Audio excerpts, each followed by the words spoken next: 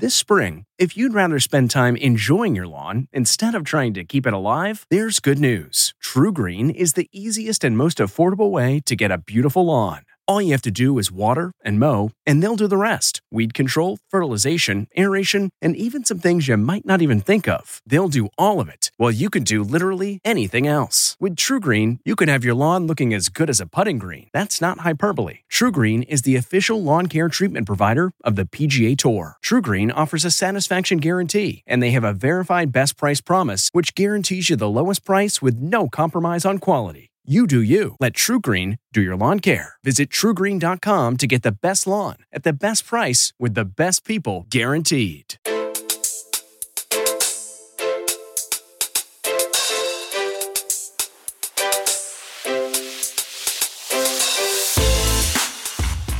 Welcome to the CBS Eye on Money podcast. It is Tuesday, October 12th, and I am here with my partner, Mark Talercio. Hello, Mark. Hola.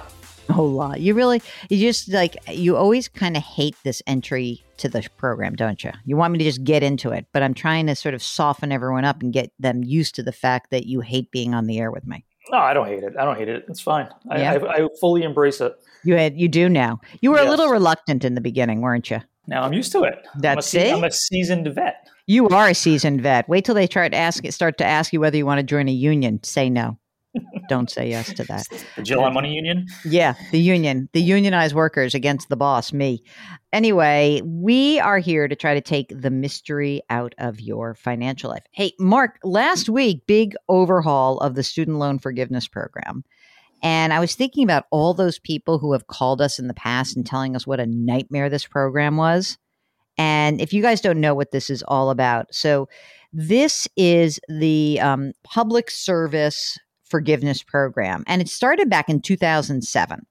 Essentially, like everyone who applied got dinged. And it was so stupid. There were so many loopholes.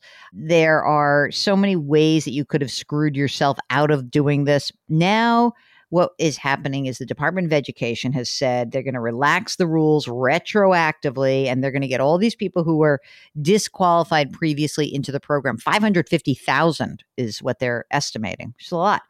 Mark, this stat blew my mind. Only 5,500 borrowers have seen their debt wiped clean in this program. Yeah, so that just tells you that the system has a problem. Yeah, exactly. So anyway, they're going to fix it. If you've got questions, and this is only for federal loans, no private loans, what you should do is go to studentaid.gov, and you see if you're going to be part of this whole thing. Okay, so today, Mark, we are talking to someone from the Sunshine State of Florida. It is Emily who is on the line. Emily, welcome to the program. What can we do for you? Hi. So I had some questions about really kind of saving and long-term goals for retirement. Okay. It's like my goal is save as much as humanly possible. And sometimes I wonder if I'm losing sight of the present. Also, I'm 35, but I think I have a pretty rich pension benefit for when I do retire. Mm-hmm. And so I'm kind of wondering how I should figure that into my savings that I'm doing now. Emily, I love that you sort of came out and said, my goal is saving, not like my goal is I want to retire when I'm 50. It's like, you're sort of a little bit nutty. And I love this nuttiness. If you're like, my goal is just to save as much as humanly possible. It's not like I want to run a 26.2 mile race. I just want to run as many miles as I possibly can. Let's try to focus on the goal part of it a little bit more. And maybe if we actually articulate the goals you have, we'll back into whether or not the amount of saving you're doing today will get you there. And if there's too much saving going on, then you'll get your fairy godmother and your fairy godfather, Mark and Jill, to wave our wands and tell you to spend more. How's that? That sounds good. Okay, so Emily, tell us about yourself. So you live in Florida, you're 35. Are you partnered, married, single? I'm married. I work. My wife stays at home as a homemaker. We have 3 kids. 3 kids? Oy. What's the age there? We have a 16-year-old, a 3-year-old, and a 7-month-old. Mark's laughing because that is something else. Wait a second. So 16-year-old came from a previous relationship? That's right. And 3 and 7 month is this current relationship? That's right. Okay. We want to have 1 or 2 more, but I'm not going to carry that. Whoa. Slow down, Emily from Florida. 3's not enough? I guess not for us. So. Oh my God. That's unbelievable. And here I am like thinking day and night, do I really want to have 2? I know. I already have made this proclamation, so everyone should know that I'm trying to convince Mark to have a second child. And let me tell you this. On some days, it seems like an easy conversation to have. On other days, doesn't go down so well. So, Emily, 16-year-old is what, in high school? She is. She's in the 10th grade. Or are you saving for college for her? I am. I got a bit of a late start. I had her when I was 19, but I was able to do a little bit of saving early. I have about $25,000 saved for her right now. In Florida, we have something called the Bright Futures Scholarship. So if she can maintain an A and B average, then she'll have either 75% or 100% of a state tuition covered. Emily, I am familiar with this program because my high school boyfriend, who went to a very expensive private school, when he moved to Florida, told me all about this thing. And he said it was like a miracle. It's an amazing program. So that sounds like a good plan. And 3-year-old is whatever, 7-month-old is whatever. Any money saved for them yet or not? Yes, I have $10,000 saved for the 3-year-old and $3,000 saved for the 7-month-old. Okay. Because we know all you want to do is save. How much do you earn? I earn around $120,000 a year. You said you have a pension. Do you also contribute money to a retirement plan beyond a pension contribution? Yes. So I save 10%. I put 10% of my income into a Roth 403B, and my employer matches 3% of that. Okay, great. How much money is in that account? In the Roth 403B, there's about $25,000 in it. I've only been there right at 2 years. Okay. You're young, so tell me a little bit about how the pension works. Is it based on a certain number of years in the system, or how does it work? Yeah, it's based on, tenure, of course, and then it is prorated based on if you retire early, and then there's different options such as, lump sum, survivor benefits, things like that. I pulled the number based on, if I never make anything more and I stay there and work until I'm 67, which is kind of what I'm planning on, and I don't do the survivor benefits, then that is what I pulled the number for. And what was that number? That would be $5,800 a month. That's a good number. That's great. Yeah. My organization's pretty proud of their pension. Oh, that's good. And then you would also be entitled to Social Security. There's no carve out. I mean, sometimes if you work for certain state organizations, you have to carve out Social Security. Would you also be entitled to Social Security? Yes. And I calculated the numbers on that. It looks like it might be around $3,000 a month. Great.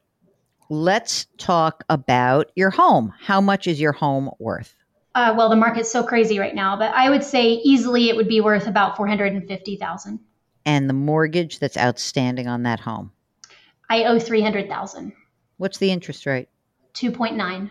The house that you're in is a house that you're going to want to stay in, conceivably. I mean, because you have little kids. Is this a house that is this a house you're going to need to change? You're going to have to move into a different space if you have 1 or 2 more kids? No, we would stay here for at least 10 years or so. No plans of moving. I think, there's some international work opportunities with my organization, but even if we did that, we would rent this house out.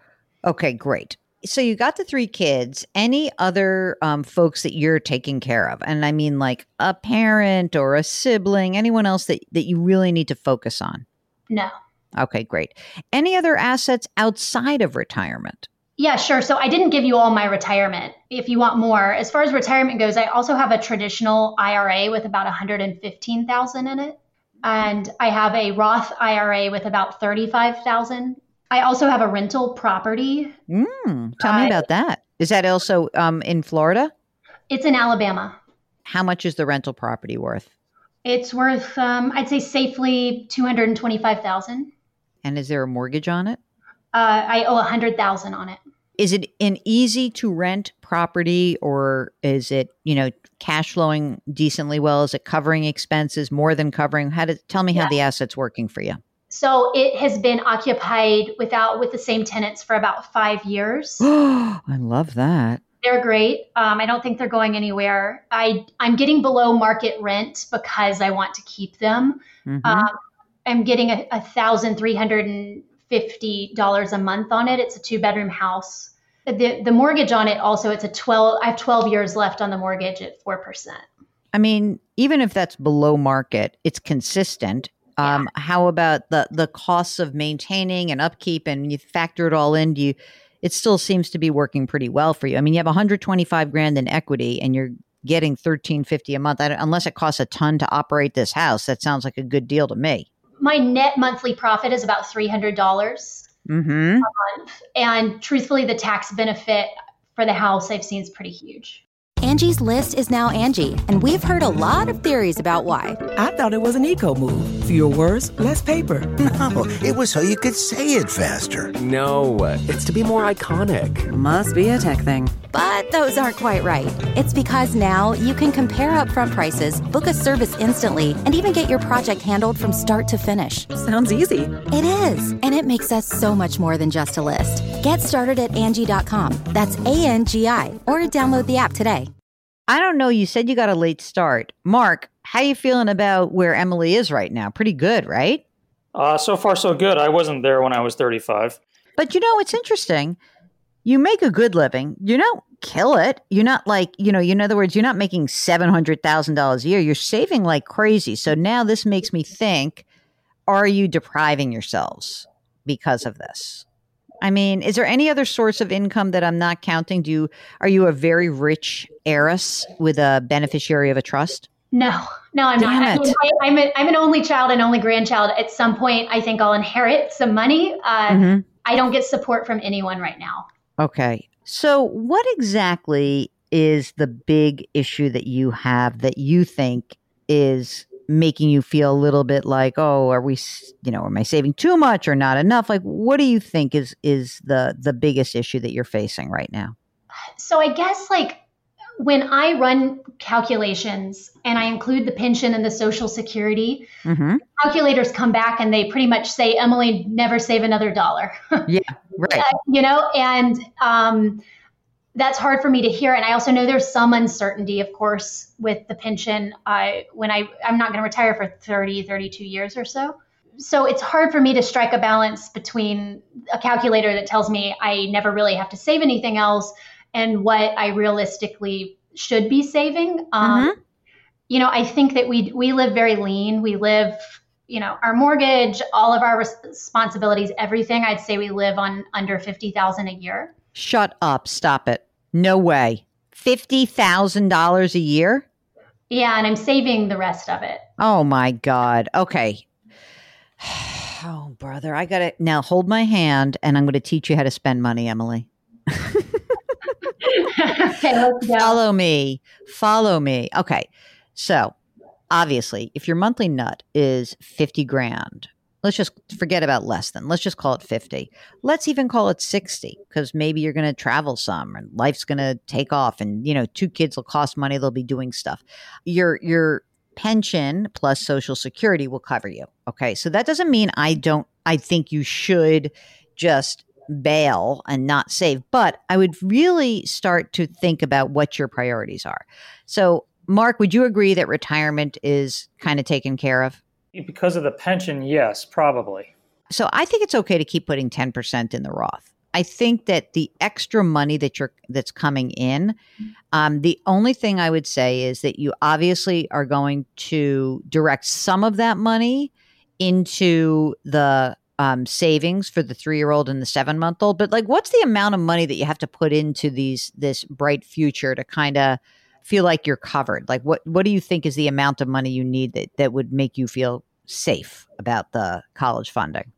I really don't think I'm going to need to save much, but maybe if I had around 25,000 in there for each kid, I would feel pretty good about it. Okay. That's good. All right, perfect. And right now, pay your bills, your $50,000, you make your retirement contributions, you pay these mortgages off. What is the extra money that you think you're saving every month? throughout every year, I'm putting $6,000 in my Roth IRA. I'm putting $6,000 in a spousal Roth IRA. Mm-hmm. My 16-year-old has a job, and I'm matching her income in a Roth IRA for her. You're so good. Yeah, where I work has a 5.5% CD for up to $15,000 for each of my kids. So I've done that for all of them. So you were done. Wait a minute. So you're kind of done for college because when that CD matures. Right. Yep. I could if I want to use that for college. Yeah. Why? What else are you going to do? You're going to get them cars? I guess you have to have a car when you live in Florida. Yeah, but we cash flow our cars for the most part. So that's done. All right. So 6 Roth, 6 spousal Roth, matching for your daughter's Roth, the CDs, and what else? I've been buying Series I bonds as like a second tier emergency fund. Oh my God, you are crazy. I love you. Oh, how much in the I bonds? I have around 10,000 in there. Just stop doing that now. Okay. I mean, you don't need to do that. What else? We recently bought a new used car with cash, so I'm trying to build my emergency fund back up. I'm at about 5 months right now, so I want to make that a little richer. So are you going to spend, I don't want you to spend money for the sake of spending, but I'm going to just tell you this right now. You're in amazing shape. Build up your emergency reserve fund. The only reason why I wouldn't buy I bonds is they tend to be a total pain in the ass to deal with. Okay. Just like the whole treasury, and it can be a real pain in the ass. I love a 5.5% guaranteed CD. Do you have that for yourself? No, it's only offered for employees' children.